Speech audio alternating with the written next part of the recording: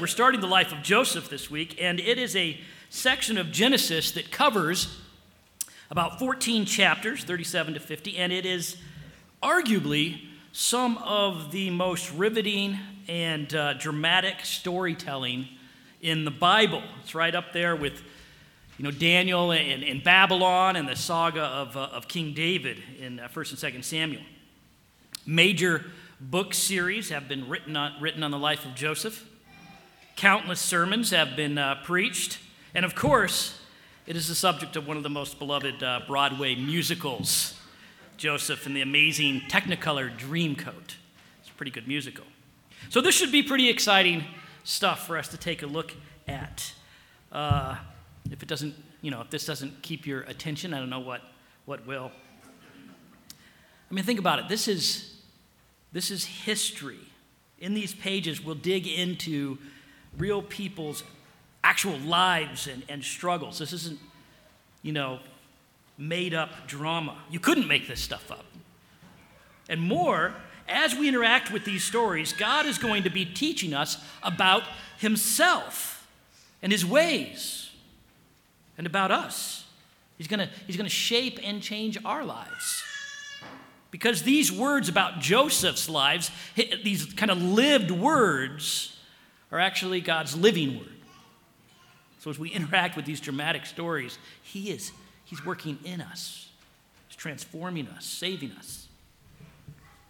Now, there are two simple reading rules that I want us to keep in mind as we're switching over to some historical narrative. There's two simple reading rules that I want us to keep in mind over the next few weeks that I think will help us. The first is freshness. Let's approach these texts afresh. I know you probably know most of these stories, especially if you grew up in Sunday school. Try to get the Sunday school kind of lessons or the flannel graph images maybe out of your head. Try to get the Andrew Lloyd Webber songs out of your mind. And just approach these texts with fresh eyes, asking God to open up your eyes and open up your heart. If we would all do that, I think it'll really help us. Number two, let's remember the big picture. These stories are part of a much bigger narrative that runs from the beginning and end of the Bible. This book is the context of these stories. We can't just read these stories and take them straight to us as if this story isn't part of the much larger story that informs its meaning.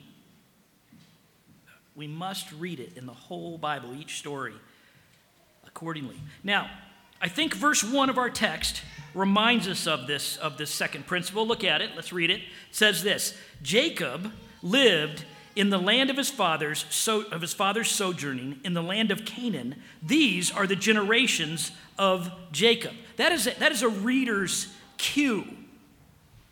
It's telling us that this is part of a much bigger picture. We're about to zoom into Joseph's life, but we see that it's part of the generations of Jacob. This phrase, "these are the generations of," is a phrase that comes up 9 times in the Genesis account, each time introducing a new epoch of the narrative.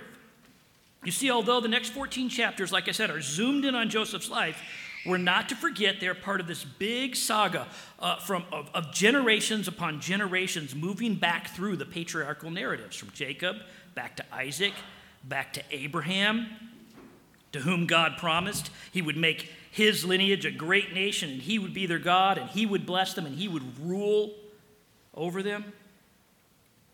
The reader is to remember that Joseph's life is part of a bigger plan of God to raise up his people, a plan that will ultimately be fulfilled in Christ. In fact, in the promises given to Abraham many, many years earlier, the outworking of Joseph's life is actually prophesied. It's actually predicted. In Genesis 15, verse 30, verse 12, 13 says this: Then the Lord said to Abraham, "Know for certain that your offspring will be sojourners in the land that is not theirs, and will be servants there, and they will be afflicted for 400 years. But I will bring judgment on the nation that they serve, and afterwards they shall come out with a great possession. He's talking about the outworking of what Joseph's life and their slavery in Egypt. We have to see it in this big picture. It's very important. It will keep us on track. It will keep us from getting sidetracked into strange moralizing and feel-good inspirationalism from these stories, these kind of lessons that can go anywhere. And this principle is helpful right in this very first story, remembering the big picture. Let's read this section of it, chapter 37, verse 2. These are the generations of Jacob. Joseph, being 17 years old, was pasturing the flock with his brothers. He was a boy with the sons of Bilhah and Zilpah, his father's wives. And Joseph brought a bad report of them to their father. Now Israel loved Joseph more than any of his other sons because he was the son of his old age. And he made him a robe of many colors. But when his brothers saw that their father loved him more than all the brothers, they hated him and could not speak peacefully to him. Now Joseph had a dream, and when he told it to his brothers, they hated him even more.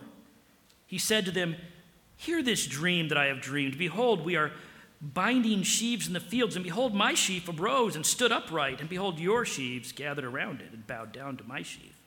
And his brothers said to him, "Are you indeed to reign over us?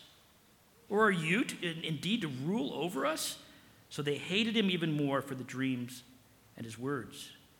Then he dreamed another dream and told it to his brothers and said, "Behold, I have dreamed another dream. Behold, the sun and the moon and the 11 stars were bowing down to me." But when he told it to his father and to his brothers, his father rebuked him and said to him, "What is this dream that you have dreamed? Shall I and your mother and your brothers indeed come to bow ourselves to the ground before you?" And his brothers were jealous of him, but his father kept the saying in mind. Okay, at this point in the story, what is it about? What do we do with this? What would be the teaching? Is it a moral fable about the dangers of favoritism?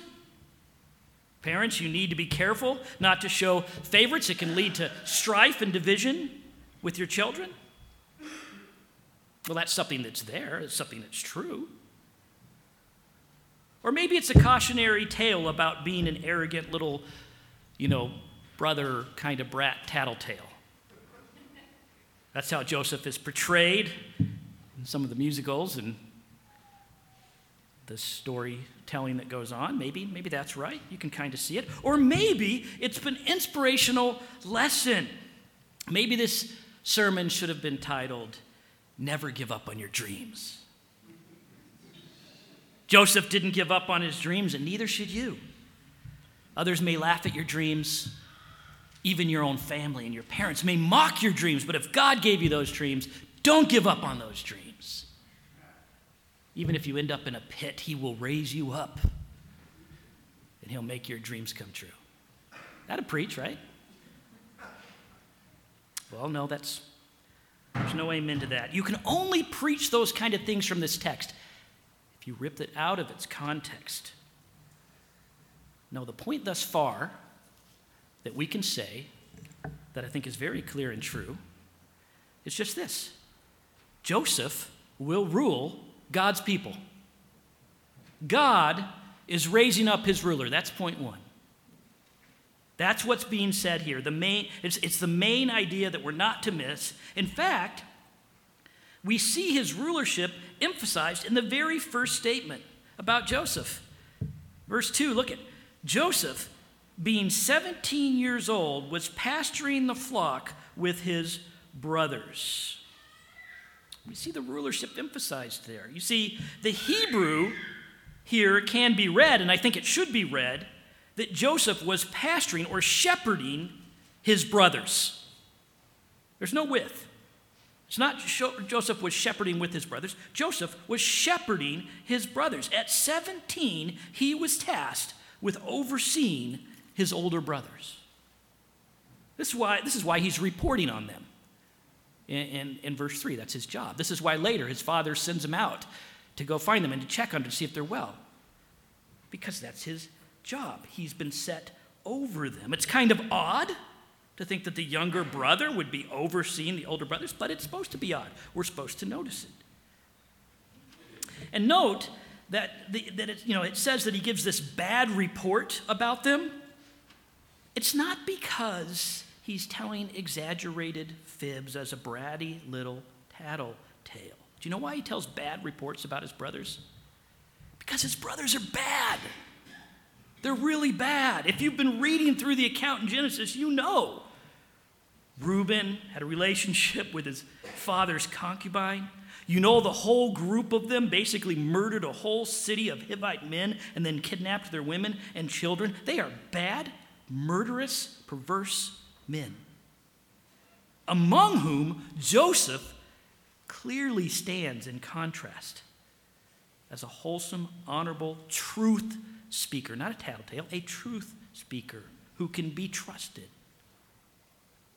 This is reinforced, I think, in verse 3 when it says that Jacob loved him because he was the son of his old age. Commentaries kind of get into that because technically Benjamin was the son of his old age. So how is it that they have Joseph here? And they say, well, this phrase actually can be understood to mean like son of old age, like mature beyond his years. Joseph was a son of old age. It's a reference to Joseph's wisdom beyond his years. Jacob realizes that he has a unique, special son with wisdom beyond his age and a righteousness of character unlike his brothers.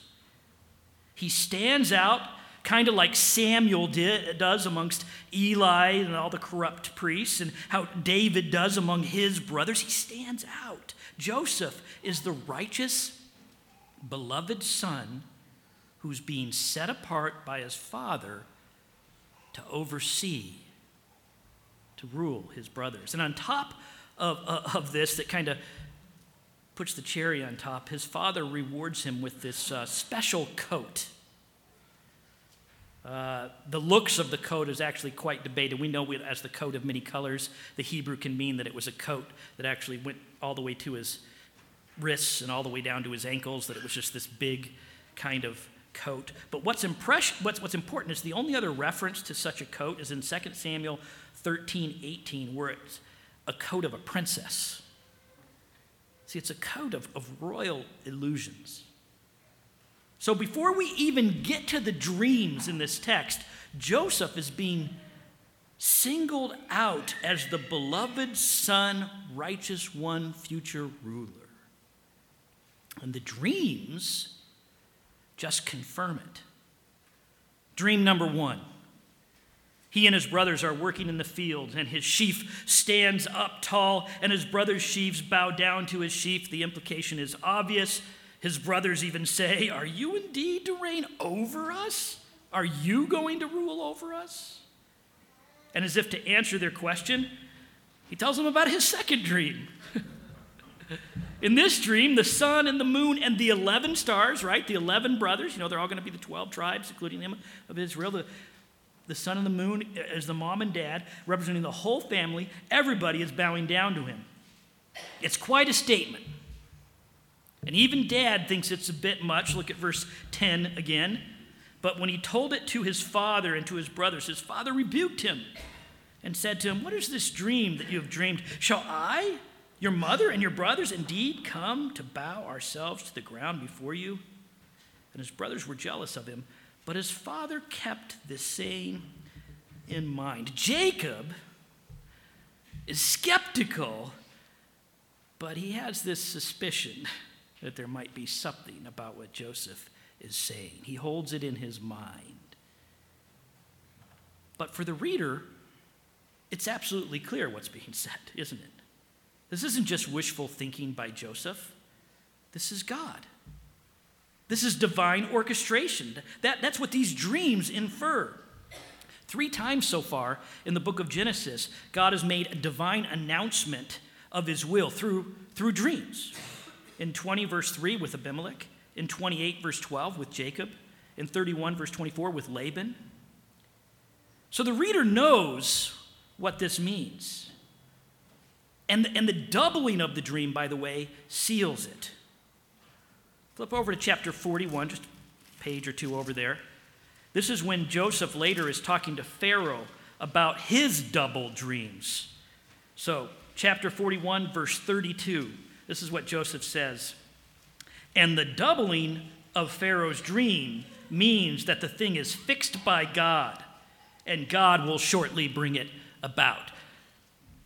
This is what Hebrews thought about a double dream, that it was confirmation of its divinity. You see, the reader, especially a Hebrew reader, knows that Joseph will be God's ruler of his people. God's shepherd, beloved son, will rule. Everything from here on out in Joseph's life is to be read with this prophetic knowledge in mind. We're being told that as the readers right up front. And by the way, this fits the big picture narrative where we got to keep it, right? In the Garden of Eden, you had God's people in God's place under his rule. Adam and Eve in his place, under his rule, a special place that was lost at the fall. It was repromised to Abraham, you will be my people, I'll bring you to my special place of land, and I will rule over your people. Now we see that beginning to be worked out in Joseph's rule and the people as well as they're going into Egypt to become a great people. It'll become a monarchy. It will be fulfilled in Jesus. We see the story and the fits in the whole story. And the applications are many for us this side of the cross, if we start to think about it, but we won't yet. We'll just jump into point 2. Point 2 is this: God's ruler is rejected, even by his people. God is establishing his ruler in his man Joseph. God's ruler is rejected. And their rejection couldn't be any clearer. Note the tripling of them hating, his brothers hating him. Verse 4, but when his fathers saw that their father loved him more than all the brothers, they hated him. Verse 5, now Joseph had a dream, and when they told it to his brothers, they hated him even more. Verse 8, his brothers said to him, are you indeed to rule over us? Are you indeed to reign over us? So they hated him even more. They hate the would-be ruler, so they reject him. And verses 12 to 36 present a very dark, gruesome picture of their rejection. Joseph comes to oversee them, as he's supposed to do, to help them, having been sent by the Father.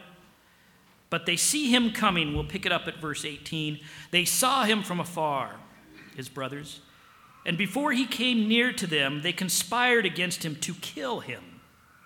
They said to one another, here comes this dreamer. Come now, let us kill him and throw him into one of the pits.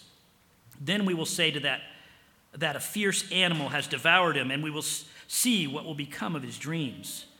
But when Reuben heard it, he rescued him out of their hands, saying, let us not take his life. And Reuben said to them, shed no blood, throw him into this pit here in the wilderness, but do not lay a hand on him, that he might rescue him of their hands to restore him to his father. So Joseph came to his brothers. They stripped him of his robe, the robe of many colors that he wore, and took him and threw him into a pit. The pit was empty. There was no water in it. Then they sat down to eat. This isn't a light rejection, right? This isn't, Joseph shows up and they're like, hey, we don't like you. You sit over, you don't eat with us. You can't sit at the cool table anymore. This is serious. They want him dead. It's outright murderous hate. They will destroy him. And if it wasn't for Reuben's intervention, they would have. Although his intervening, I would say, might be more about saving his own skin, because he, being the eldest brother, would be the one that would bear the brunt of the blame for the accidental death of the favorite son. You kind of pick this up in verse 30 when he goes back and he finds that Joseph isn't in the pit. It says, the boy is gone, and where shall I go? He knows he's in trouble. So instead, they stripped Joseph of his royal robe and cast him into a pit. And then the cruelest line, verse 25, and they sat down to eat. Imagine that scene. Imagine Joseph. You know that they didn't, kind of lightly throw him into, this was a beatdown, right? And they stripped him naked and they chucked him in a pit that you can't get up. That's a deep pit. That's got to hurt. And he can hear them up there feasting and laughing. Maybe he's crying out for his life. And they're sitting there chowing away. And that's when they get the idea. As they see the Egyptian caravan approaching, hey, we can make some money off this. Let's sell him into slavery, and we'll never have to see him again. It's perfect. We get rid of him forever. We make a little profit, and his blood is not really on our hands. A little fib to Dad about an animal attack with some Technicolor theatrics and bloody clothes offered as evidence. It's perfect. Never mind Joseph's suffering. Never mind their father's broken heart and overwhelming grief. So they do it. And they think they're done. They're done. He's gone. They've rejected Joseph, God's ruler, right out of their lives. Rule over us. Keep dreaming. But the question is, why? Why such a vitriol reaction? I mean, if he's really just a stupid boy having silly dreams like they claim, then someday they'll all just have a good laugh about this, right? They'll be like, remember, Joseph, when you had those dumb dreams, those stupid dreams, and Dad gave you that ridiculous coat? Oh, that was funny. Those are good times. Now you're just working in the fields with the rest of us. No, they react this way because deep inside they know the truth. Notice how in verse 11 it says, after Joseph proclaims his dreams about ruling, it says, and they were jealous. They have the same inkling as their father, that it's all true. And the reality of Joseph's presence as the beloved son, God's ruler, shepherd, it's just too much. They can't stand it. I think they can't stand it for two reasons. First of all, he exposes them. He exposes their sinfulness and evil, not just in that he reports about it to his father, but also because his good character amplifies their shame, exposes their badness just by being who he is. There's a reason that he's the beloved son. He does act in righteousness. He is truly wise. He is authentic and honest. And they are not. And they know it. And the contrast is obvious. Their father can see it. And he favors and loves Joseph, and they hate him. He exposes, in his very essence, their evil and shame, and they can't stand it. They will destroy him for it. It reminds me of John chapter 3, verse 19.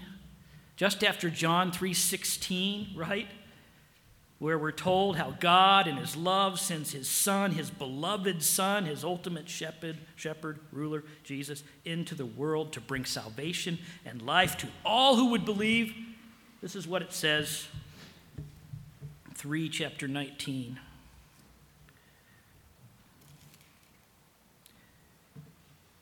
Sorry, I'm in Mark. That will throw me off every time. 3, chapter 19. And this is the judgment. The light has come into the world, and people love the darkness rather than the light, because their works were evil. For everyone who does wicked things hates the light and does not come to the light, lest his works should be exposed. You see, the world, us, all of us, are a lot like Joseph's brothers. We're not good. We're sinful people, flawed and broken in our own evil. But we don't want to face it. We hate exposure. It's too painful, it's too real, it's too shameful. So we hate the light. We reject the beloved Son. But you know, even more significant, Joseph's presence confronts their autonomy. It doesn't just expose their evil, it confronts their sense of autonomy, their sense of self-rule. If he is God's ruler to whom they will bow, well, then they're not really in charge. They're not even really in charge of themselves. Not that they're really doing a good job of that. Their lives are a mess, enslaved to their lusts and their hatreds, entangled in sin. But they like to think they are. So they reject him. Verse 8, will you rule over us? And they hate him even more. Here he is, a good brother, and they know it. Wise and truthful, and they know it. And as readers, we know his promised rulership is about their salvation. God working to save his people, and they should at least sense it. The divine dreams are a bit of a clue, but he exposes their evil, he confronts their autonomy, so that all they want to do is get rid of him, and they think they have. Again, it reminds me of Jesus. You know, in Mark's gospel, this beautiful biography of Jesus' life that's 16 chapters long, do you know in what chapter the authorities decide to kill Jesus? Just at the end of chapter 2, just into chapter 3.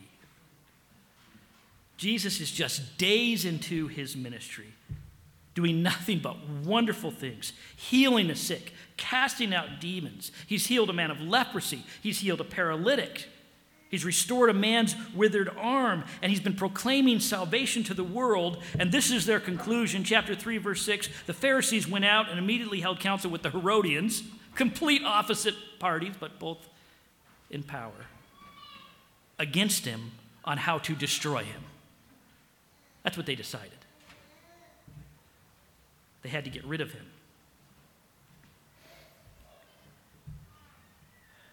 This is the response. He threatens their rule. He must die. That's what takes God's beloved son, shepherd, to the cross. It's still why people reject him. If you're rejecting him today, is it because he's offering you salvation? No, it's because he's threatening your autonomy. Now, as this story in Genesis 37 comes to an end, things don't look good at ground level, do they? Joseph's been stripped of his royal robe. He's been sold into slavery. And his father is in deep, deep mourning. Look at verse 34. Then Jacob tore his garments and put sackcloth on his loins and mourned for his son many days.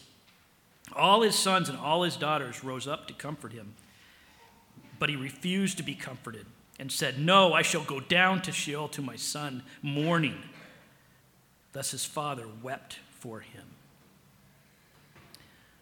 Seems pretty sad, pretty hopeless at ground level, but there's one more verse, isn't there? Verse 36. Meanwhile, again, this is a reader's cue, isn't it? Meanwhile, the Midianites had sold him in Egypt to Potiphar, an officer of Pharaoh, the captain of the guard. The narrator, he wants us to know something. He wants us to know what? The story's not over. It's not over yet. That's point 3, which don't worry, won't be too long. Point 1, Joseph is God's ruler.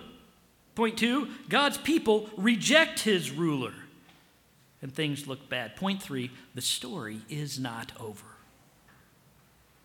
No matter how things look at ground level, it's not over. Joseph is God's chosen ruler, and he will reign, and all will bow. Joseph's character portrayal here demonstrates it. He's the shepherd, overseer, beloved son, marked by a royal robe. His double dream confirms it. His father keeps it in his mind like Mary treasured and pondered those truths in her heart that the shepherds came and told her about her son. And the end of the story projects it as it casts our eyes forward to Egypt. So as readers, we know without a doubt the end of the story. God's man, his beloved son, will rule. We're supposed to read all the next pages with all the ups and downs of Joseph's life with that certain reality in mind. And this is the big application. What's this story all about? It's the big application that comes right down to us this side of the cross. My friends, God's beloved son, shepherd, ruler, who was rejected not only by his own people, but by the whole world, who descended into the pit of shame and death. And I'm not talking about Joseph, if you haven't figured that out. He's been lifted up. He's ascended to his throne. And God is now unfolding his reign. No matter how things look, his rule will come and every knee will bow. And at one level, it's a powerful warning, isn't it? To a world that thinks they are done with Jesus. A world that thinks he was just a man with good intentions and overexuberance that got himself crushed by the cruel wheels of history and the cross was his end. To people who think they can just reject him out of their lives by force of will, chuck him into the pit, so to speak. If that's you, like Joseph's brothers, you are missing what's really going on. You're blinded by your own sinfulness and your desperation for autonomy. God has sent his shepherd, ruler, Jesus, for you. He's come for your good. And his story didn't end at the cross. He reigns now for your salvation. If you're not sure of this, just keep reading Joseph's story if you want to see what I mean. He is a good ruler. Stop rejecting him. Stop rejecting him to cling to your own self-rule, which is useless in all your brokenness, and you know it. Receive his good, loving rule in your life. And of course, for us as believers this morning, what an encouragement and exhortation. The story's not over.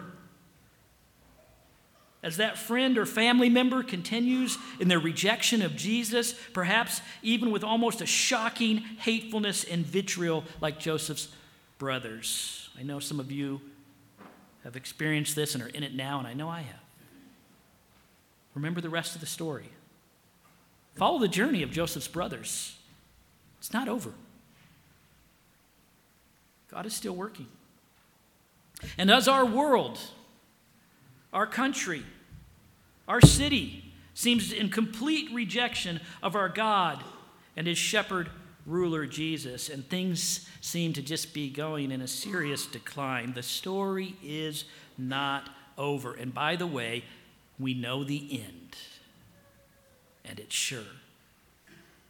We need not despair. We need not be sidetracked by other potential rulers and their promises of salvation that seem so tangible, all the politics and all the promises of the world. Let's not get sidetracked. There's no reason to be. The fullness of Jesus' reign is coming, and all will bow. That's the end of the story. Let's pray.